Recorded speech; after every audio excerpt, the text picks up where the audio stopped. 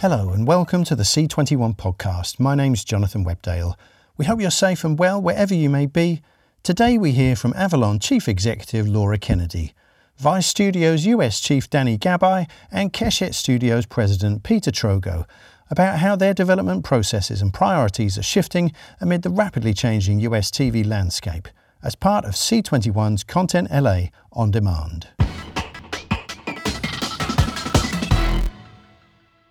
C21's Content LA On Demand virtual conference got underway last week with a series of panel discussions and one-on-one interviews exploring how the US television business is evolving in a period of unprecedented change.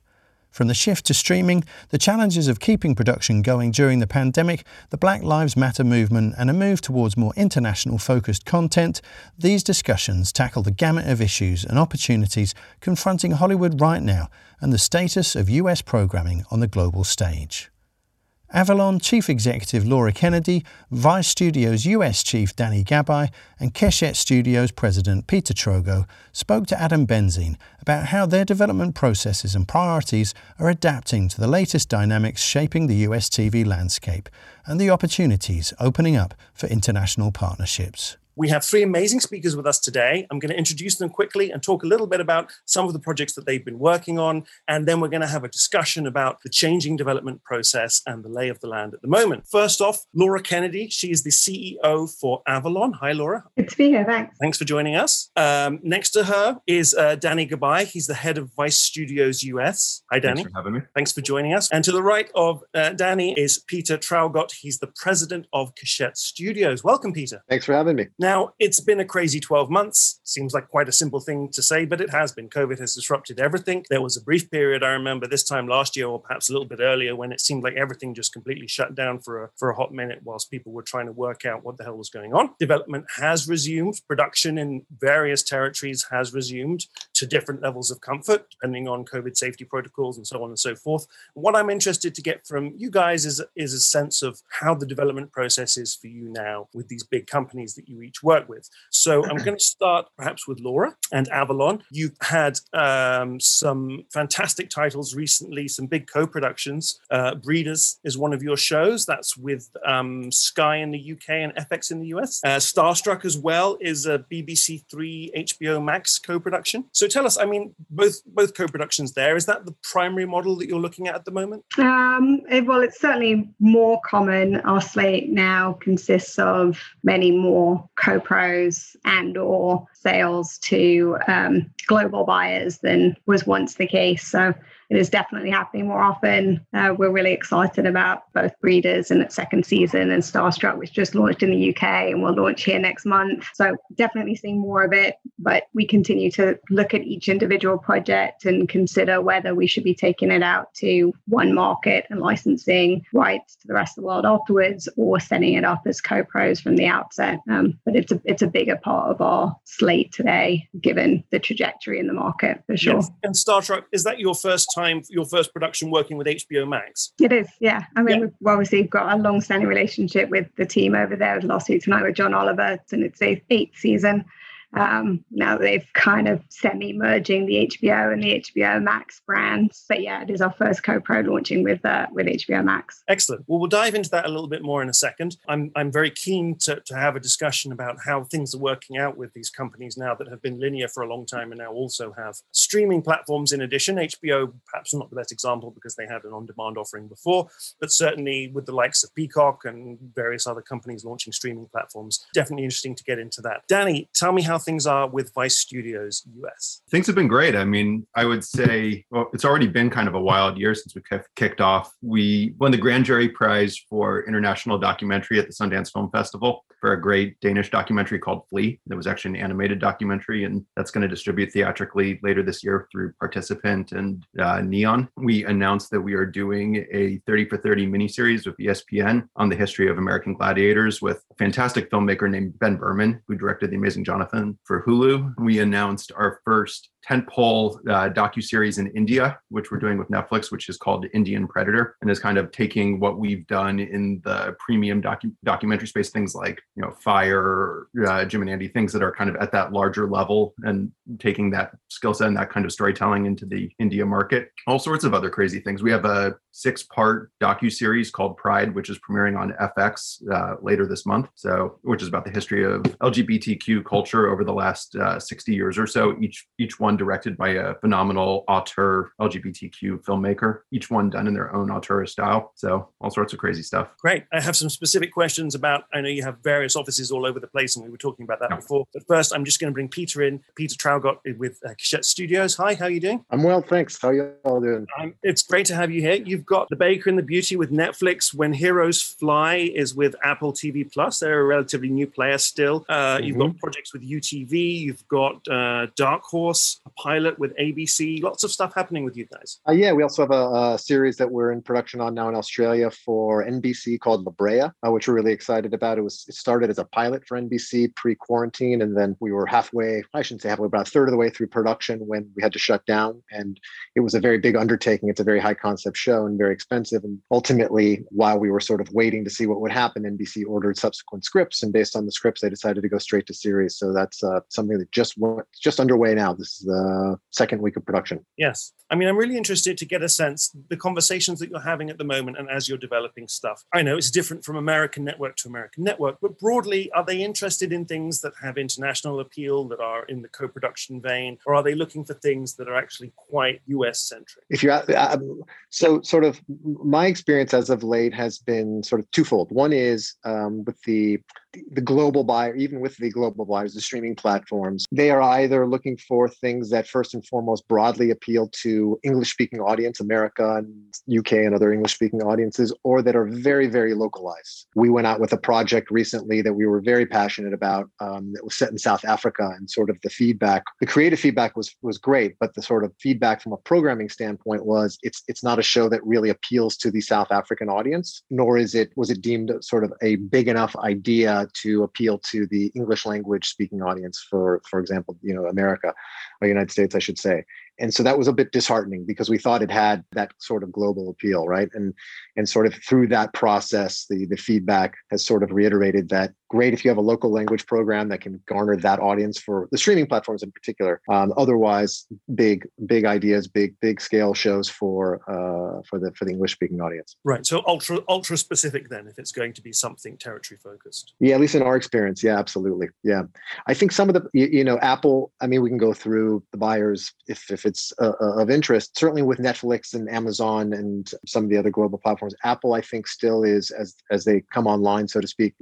They are still open and looking at things. This show you mentioned we're doing called Echo 3, which is primarily takes place here in the States and in Colombia. So it's, I would say, 70% in English, but 30% in Spanish. And that was appealing to Apple because they're really targeting the Latin American audience right now as they come online. But otherwise, I would assume they will, as they evolve, they will also then start to become more localized as well. Yes. Laura, has that been your experience as well? Kind of conversations that you're having with American networks? Well, like you said, I think it varies network by network quite a bit. And some of what you said, Peter, I think resonates, here's similar things. But for the most part, I feel like a lot of the platforms are still figuring it out. So there's a bit of a journey around like what actually will resonate. We know that they want everyone, great stories that will resonate with audiences in English-speaking territories and globally. And what that is still, I think, a bit of a moving target. I do think there is more willingness to commission series that are international, whatever, I use that word loosely in the broader sense, than there has been historically. So I do, that the era of American TV where buyers would never have considered a show with multiple languages and subtitles or thick accents, or, that has loosened up a lot and opened up opportunities for more international storytelling, more storytelling in general. But what the specifics are, I think is still a bit of a moving target. Yeah. So how has that impacted your development process internally? Has it changed the way that the team has worked? Well, for us, we're a really fun size in that we've got expertise in full-scale teams in both the US and the UK, but we're still small enough as an overall company that we can collaborate across markets. So it hasn't really radically changed in that our development efforts were and have been global across US and UK offices for some time, but it's more effective now for two reasons. One, one of the few silver linings of the pandemic experience in this Zoom life is getting those global teams together has been much, much easier. Pitching across different markets, much, much easier. Everyone's at home, everyone's doing this. So it's been more effective, that collaboration, and the demand, I think, like we're talking about, is going up. So our process hasn't changed in its intention, but I do think we've gotten better at it over the course of the past year and a half. Yes. And has there been a change in terms of pitching to networks via Zoom rather than going and meeting with them in their offices? All of our pitches have been virtual over the past year and a half. We haven't done a single in-person pitch. So that's totally different. And I don't love it. I'm not sure many people do.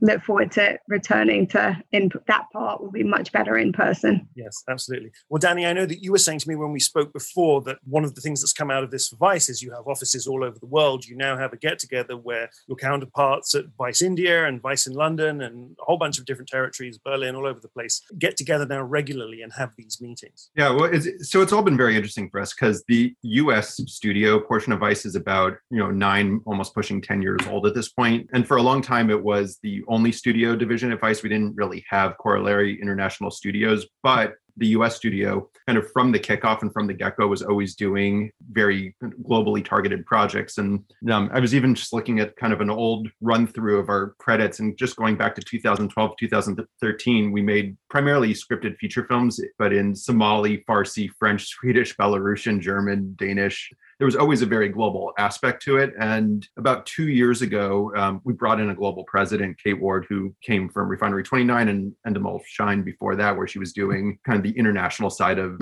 that business. And she really took the model of what we were doing with the US studio and set up fully functional studios in India to look after our APAC business, the UK and Latin America, Mexico City specifically to look after all of Latin America, and really build specifically curated, creatively driven teams that could, take what we had been doing well in the US and figure out how to do that with, especially with streamer partners that were looking to expand in that more global, local way, like everyone was talking about. And because Vice is known as a very global company, and the other parts of the company, the news divisions, the editorial divisions, even the branded content divisions, had been established, in 34 different countries for almost 20 something years. The feeling was it would be very natural and easy to expand that studio business in a very focused and concentrated way in a lot of those other territories. And this all timed out well because it took some time to set up those kind of key international hubs, but we really got those up and running, I would say, around February of 2020. And then lockdown kicked in. We all got very used to doing Zoom conferences very, very quickly. And because of that, it just dovetailed very well into doing these global creative meetings where we could get all of the creative heads and all of the production people from these kind of 4 key territories together. And, our LATAM team could talk about the tentpole documentaries that they were working on for Netflix, like 1994, The 3 Deaths of Maurice Leigh Escovedo for Netflix, or the India team could talk about the Indian Predator or the series that they were developing for Amazon because they're doing a few of them over there. We could talk about the kind of tentpole things that we were doing, and we could actually start trading ideas back and forth. And we could say, hey, look, the India team is working on this thing. It clearly feels very specific for the India market, though it's, they may be doing something with a Netflix or an Amazon where it's primarily targeted to the local market, but with an idea that somebody in another territory may find that content. And we could say, okay, this isn't going to directly translate, but it's interesting that you're doing this particular kind of character in this space. We hadn't done anything like that in the US, or the UK teams may say, hey, we have a corollary idea that we could do over here. And it would just create a lot of great idea flow, information flow, things like that. And then the other key thing, which I think works specifically well for us, is we've always been very auteur filmmaker driven, no matter what we're doing. And, I think probably that comes from the fact that the studio started primarily focused on scripted feature films, and a lot of that, especially at the price point we were doing, was very driven by auteur filmmakers. And we were able to really kind of apply that to the scripted television series that we've been developing and setting up. So really going after, oftentimes very, very global international auteur filmmakers to be the EPs of the driving force, or the, probably not the showrunners, but at the very least, the creators of a lot of our scripted television ideas, or being able to go with international filmmakers for a lot of our temple documentary ideas, things like that. The one other key thing I would just say, which I think, it may be very specific to us, but, we always focus primarily on scripted content with probably one or two documentary projects each year. The doc projects always performed particularly well for us, whether it was Fire or Jim and Andy, or, even this documentary Flee that we had at Sundance. But what's been very interesting for us in COVID is when it felt like a lot of our scripted stuff was temporarily frozen, and, especially a lot of our series development, which felt like it was really charging ahead, kind of had a pin put in it. We really just quadrupled down on documentary projects. And I would say at least the pipeline for, everything we've been making in 2020, probably running through the end of this year, is now 75% documentary, docuseries, temple docs, things like that, just because it was much more producible for us in COVID. And can I just clarify, as Vice Studios US, are you just focused on pitching stuff to US networks, or do you also try and get ideas away? I think we give ideas away. So we have plenty of ideas that we've originally cooked up, and our UK team has ended up selling that to a UK commissioner. Or, we've had seeds of ideas that our India team has sold. I think because we've been around for 9 years at this point, and a lot of the stuff we've done has been very internationally focused. From the get-go, we've always been a little bit more focused on selling to the streamers, selling to international buyers. Almost everything we did in the first couple of years was exclusively with Netflix and HBO, and then we started doing a lot of stuff with Amazon. And I think it's just the kind of stuff we're doing tends to fit that model very well. As opposed to maybe more traditional cablers and whatnot. Yes, I'm going to bring in Peter. I'm going to bring Peter back into the conversation. Keshet is working with companies all over the world, broadcasters all over the world. Firstly, how much of a priority is the US market versus the rest of the world for Keshet now, in terms of how much of a focus you're putting on there? And then secondly, it would be great if you could talk a little bit about that market in the US now, in terms of how you approach Peacock, HBO Max, Netflix, the stream versus ABC, NBC, CBS, Fox. Yeah, it's interesting. The US market is still the sort of priority for Keshet is, as you know, is an Israeli company first and foremost, and sort of on a much smaller scale. Sounds similarly set up to Vice, meaning we have offices here in Los Angeles that focus on the US market, production and development, also in the UK and also in Germany. But the impetus for the business started in Israel rather than, I think, with Vice obviously started in the US and broadened out. And the idea was, and still continues to be, that sort of from a business perspective, the US is still the biggest market. And outside of the US, the global market, as at least defined by the streamers, streamers now have offices almost everywhere. But for those bigger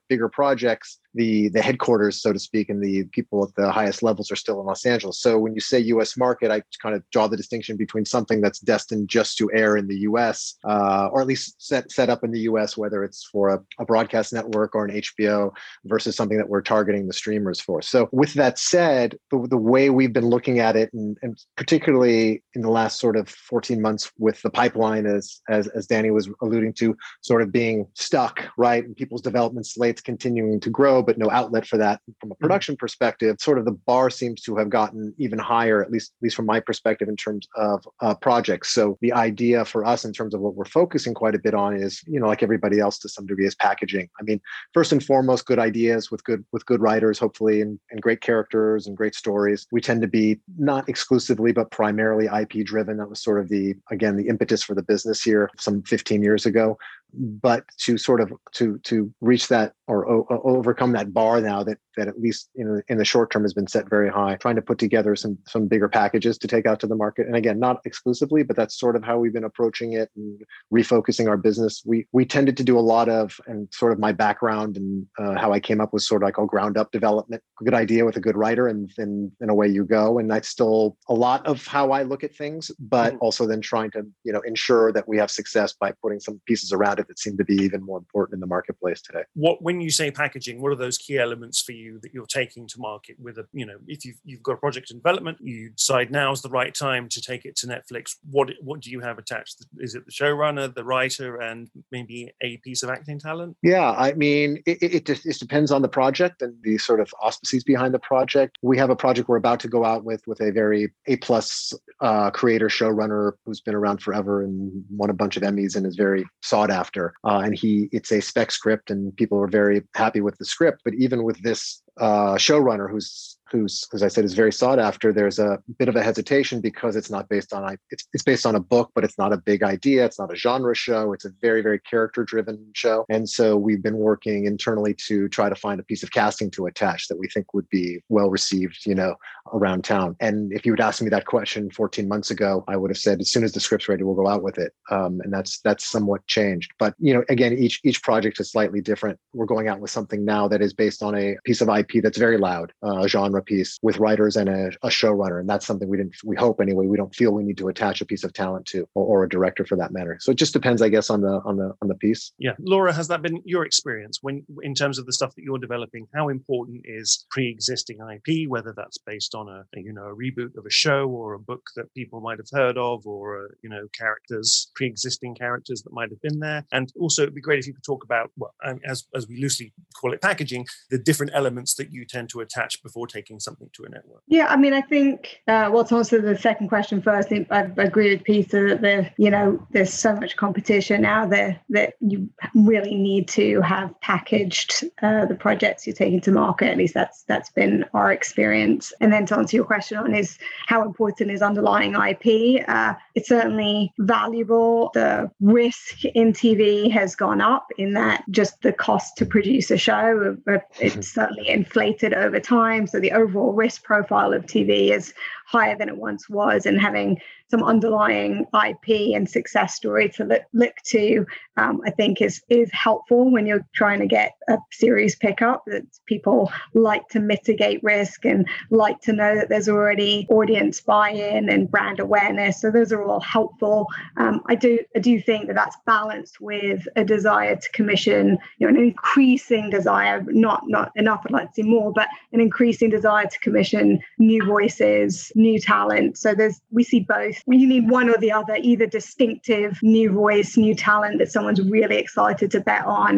That's, I think, a big part of what we're excited about. And I think the story behind Starstruck and, really exceptional talent in Rose Matafeo, but there's no underlying IP. She's really, really what I think drove that series to success, and what we're most excited about there. But underlying IP is clearly, we see it. And if you just look at what's on air, and I don't think Disney's done anything that doesn't have underlying IP as an example. Oh, I mean, gigantic, yeah. We have seen some real breakthroughs with things like Fleabag and I May Destroy You, and things that are not only popular. Atlanta, as well as another example, not only popular, but have such a distinctive voice of the creator behind them. Yeah, exactly. But it does seem sometimes like they're a little fewer and further between when you look at the HBO Max lineup, and it's, Dune is based on a book, and Wonder Woman is a comic book character, and Matrix is a reboot, Mortal Kombat is a video game. It does seem... We'd love to see more of that. Showtime, we've got a new series launching with Showtime next month, with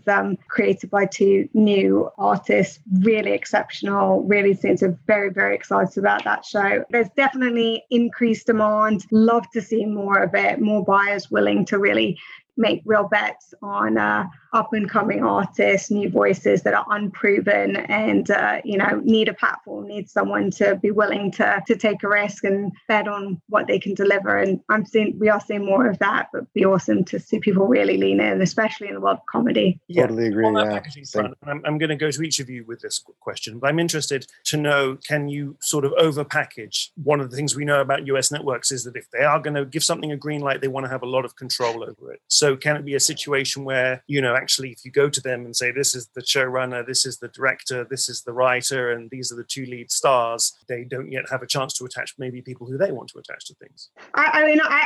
We've yet to experience that. I mean, everyone certainly likes to put their own, have their own influence for sure.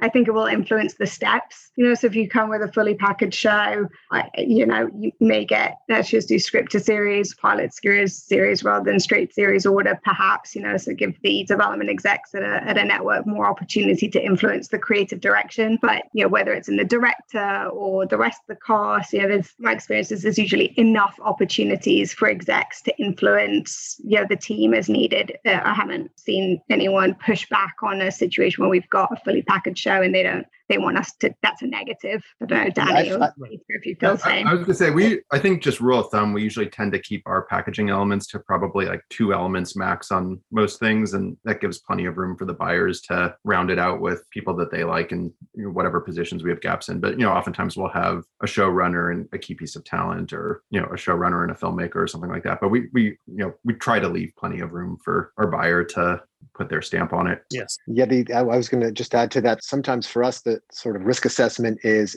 this person you're attaching going to be well received with all the buyers that you're targeting for the project? And there are obvious, the Julia Roberts of the world obviously are always going to be, everyone's going to want to be in business with, but there are some other names where it's not as clear even. And you try to, at least for me, try to maintain that balance of, well, I really believe this actor or director is perfect for the project, but I don't know that they're going to be value added with every buyer, right? And then conversely, we'll get pitched certain attachments that are, from a creative perspective, maybe we don't believe are perfectly right for the project, but we also know it's going to help sell it. So, it's that balance, right? In addition to I agree with what Laura was saying as well about getting executive buy-in. You want them to have room, but there's always opportunity for that. Yes. And I would imagine it probably becomes a bit more complex when it becomes a big co-production involving multiple different territories. And you have, the BBC might have quite strong ideas about what the direction they would like a show to go in. And, HBO has quite strong ideas about the direction they'd like a show to go in. We're in the middle of one of those now, yes. Danny, I'm interested to ask just quickly. Especially as Vice does a lot of unscripted, do you treat nonfiction in terms of development the same way as you treat fiction? Yeah, we do. And I think for us, it's that even though we do a lot of non-scripted, our non-scripted is primarily in the documentary space. So for us, it's still really a focus on, I would say, story and characters first and foremost. And even though there's obviously very different elements with the documentary form and unscripted and all of that, I think for us, we really put an emphasis on the story that we're telling, the narrative, who those core characters are, how those characters arc over the course of a story. And I would say because we really moved into, at least on the studio side, documentary after we had really done a lot of stuff already in the scripted space, we probably took more storytelling techniques and tools and all of that from the scripted work that we had done and put that into documentary storytelling as opposed to, people that may convert from the other direction. Right. I'm interested from all of you as well. Do you think that the pandemic has changed audience tastes in terms of what they want? And has that had an impact in terms of the things that you're developing? There's been a lot of talk about, doom and gloom is out and we really want to focus on feel-good programming. You have things like My Octopus Teacher breaking through on the documentary front. Has that been your experience? Or I've gotten a lot of that feedback. And I would say it's interesting because a lot of the content that Vice does on the news and editorial side, which is, very in tune with what's going on in the world, may have kind of a dark aspect to it just because there's a lot of dark stuff going on. And, we've historically done a lot of our development based on stories that we're running or underlying IP that is coming from the editorial side of the company or the news side of the company or whatnot. And at the same time, I've always tried to put a real emphasis in our content on being entertaining, and dark is not always entertaining, or at least not in a way that I really like. So, we've always tended to focus on lighter stories, oftentimes with a sense of humor that may parallel trends of darker things that are going on in the world. But, I feel like when it comes to entertainment, people want to be entertained. And a lot of that means not being reminded about how screwed up the world may be at a given point, or at least doing it in an absurdist way that's actually fun and entertaining to watch. So that's definitely been an interesting trend where the constant feedback we're getting from buyers is keep it light. People don't want to wallow in their own misery. We don't need another 10 projects about people being in lockdown for the past year and how that's destroyed their lives. And at the same time, we get these really dark stories that are being pushed on us by our news divisions and our editorial divisions. And we have to sit there and say, that's probably better in your arena, but we'll find the right one. Laura and Peter, has that been your experience as well in terms of notes broadly from broadcasters about what they want? Yeah, no, it's similar for sure. I think we're living through such a weird and sort of destabilizing time, but escapist entertainment, even dark comedy. So, something that ties into the world around us, but with that humor to allow us to experience some escapist element. It's definitely more in demand today than pre-pandemic eras. Does that change the scripts that you're looking for then? Are you trying to find those kind of lighter or more comedic things? Well, for us, comedy is very much at the core of our business, and Avalon was founded originally as a company representing comedians, and comedy is very much at the core of our Slate, our overall DNA. So it hasn't changed massively, and we've stayed really committed to that through this cycle of drama being very much at the forefront. So it hasn't changed us, but we're excited that we're more aligned with where the market is today in terms of our development efforts. And Peter? Yes, similar. Both what Danny and Laura said about we talk a lot about entertainment and a lot about escapism, because sometimes you can be edgy, right, and you can be dramatic, but also be entertaining and escapist. It doesn't have to be dark. But the fun, Keshet at least started as and is primarily known for very, not necessarily always dark, but hard-hitting drama. The ones from the things that we take from Israel, certainly hard-hitting drama that are hopefully well done and leave an audience thinking, but not so easy to watch all the time. And those are the things that oftentimes, we as a company are very passionate about, but it's hard that balance between finding the right home for that type of programming now versus things like The Baker and the Beauty that you mentioned, which we're very proud of. And it's a fun, escapist, classic Notting Hill type story based on a Keshet Israeli series from Keshet that is, was out of nowhere with no kind of push from Netflix, was doing, performing really, really well. And I think that's indicative of the kind of things that people, all else being equal, are looking for right now. Yes. Listen, we're running out of time. So before I let you all go, I just want to get a sense from each of you on what you think the next 18 months is going to hold, and for your companies, what the priority is going to be, what you see yourself focusing on, and in as much as possible, the way you think that the market might change and how you can anticipate that change. So Peter, why don't we stay with you? I'd like to go last on this one. You can go last. I'll let Laura go first then. I'm teasing. Okay, it doesn't matter. I was teasing. Go ahead, Laura. Well, I'll just say, I think the one thing I've learned over the past year and a half is I have no idea what the future holds. That's why I wanted you to go first, so I could borrow. I was hoping to learn something from you. Very much living for the moment. I'm very excited about our slate, both our production and what's on the development pipeline at Avalon. And what we do know is there is more demand than ever for entertainment, both consumers and buyers alike. And it's an increasingly global marketplace. So finding those distinct stories to tell from anywhere in the world or, locally that are just distinctive in some manner. And, hope platforms will continue to invest and support artists, because it's very readily apparent that we need that kind of human connection and storytelling to help navigate these, really, really tricky times. Do you think that the bulk of your work will be with existing networks that have existed, say, for 5, 10, 15 years, or will be with these new players who are coming through, splashing the cash, very keen to make an impression, like HBO Max and Apple and Peacock and all of these new players who are coming through? No, all of the above. I think, I expect to do business with both traditional platforms and the newer streamers that are coming online. So I expect to be in business with many as everyone sort of figures out their strategy, and we back the talent and the project first and foremost, and then find the right home for it. So it'll organically develop depending on what our slate consists of and what the needs are for each platform. But like I said, I think it is evolving, and all the buyers are sort of figuring out where their priorities are at the moment. Yes. And Danny, Vice always likes to pride itself as a very forward-looking, future-focused company. Yeah.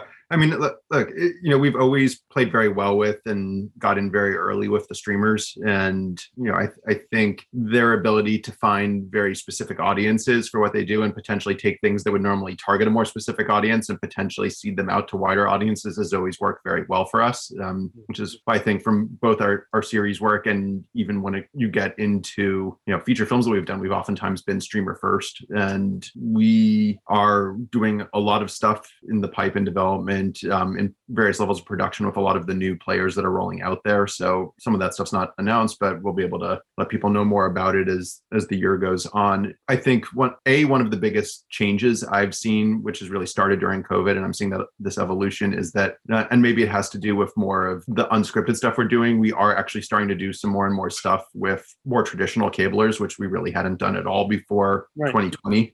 So that's a lot of stuff, a lot of work with FX, which has been great to work with. ESPN, though, obviously they have a streaming platform as part of what they're doing, and that's probably why we clicked well with them on the particular project we're doing with them. But that's been interesting to see. The other thing with us, as beyond the work with the streamers, is I'm seeing more of an evolution towards us, I think, kind of coinciding with launching these international divisions, focusing on things like getting our first international foreign language scripted series off the ground, up and running. We have projects set up with various players, but really getting those things actually moving into a green light and going to pilot pickups and all of that. So I think that's probably one of the bigger evolutions we're seeing. And then the other side is, a lot of these projects are in production, but seeing these larger tentpole extended documentary series that we're doing in foreign languages in foreign countries really kind of taking off in a bigger way. And those are two newer areas of growth that I think feel very natural to the company, but for our studio business are really growing much more rapidly because the buyers, especially the streamers, seem to really have an interest in doing those sorts of things. Yes. And do you find that they move at the same speeds in terms of how quickly they'll commission things? I find the new players for me are moving faster. And when I say new players, I'm including the Netflixes and HBO Maxes and Amazons of the world. And I think maybe to some extent that's because they drop everything at once. People were staying home in COVID and watching as much stuff as possible and just really going through. And, where I think people were thinking, oh, there's going to be this content glut at a lot of these new buyers, there's actually, really what we've seen is the appetite seem pretty limitless. So I'm finding the commissioning speeds at a lot of these new players to be incredibly fast. Yes, super. And Peter? I mean, yeah, for us, the at least for Keshet Studios, under my aegis, obviously Keshet is a global company, but overseeing the US side of it, our primary focus is still going to be on scripted. We do dramas and comedies, but mostly focusing on the dramas as of late. Just from a business standpoint, it seems to be a better business for us, and at least in the near term. I'm more sort of curious to see, and I guess curious is a catch-all for anxious about, almost every month it feels like there's a new platform being launched, and 5 years from now, how many of these buyers will be left? And I just kind of look at it from a very practical standpoint of, younger people in particular looking at, well, they've all, cut the cord, so to speak. No one wants to pay for cable and all that stuff, and do things more a la carte. But if you start looking at now how expensive a la carte becomes, right? $5.99 here for one platform, $10.99 for another, and the things that you need, so to speak, in your bundle to make you feel fulfilled starts to become very expensive again. So I agree that it's great to be in the content providing business. I don't think that's going to change. Be able to hopefully bring good stories to bear, people will always want. I just the idea of how many sort of buyers we'll be talking about in 5 years or 10 years is something that we talk a lot about and try to strategize about.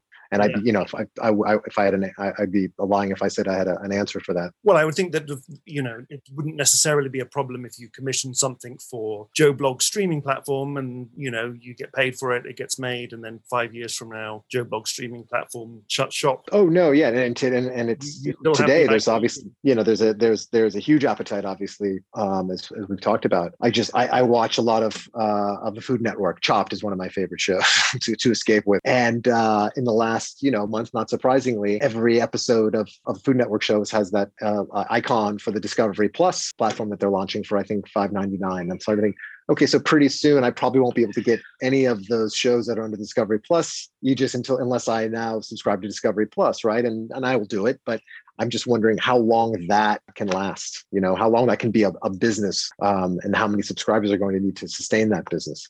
Laura Kennedy, Danny Gabay and Peter Trogo speaking to Adam Benzine as part of C21's Content LA On Demand. Video versions of all the sessions are available on c21media.net if you're a pro subscriber, and there'll be more from the event in the podcast tomorrow.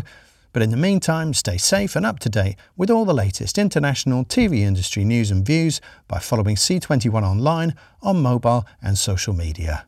My name's Jonathan Webdale. Thanks for listening.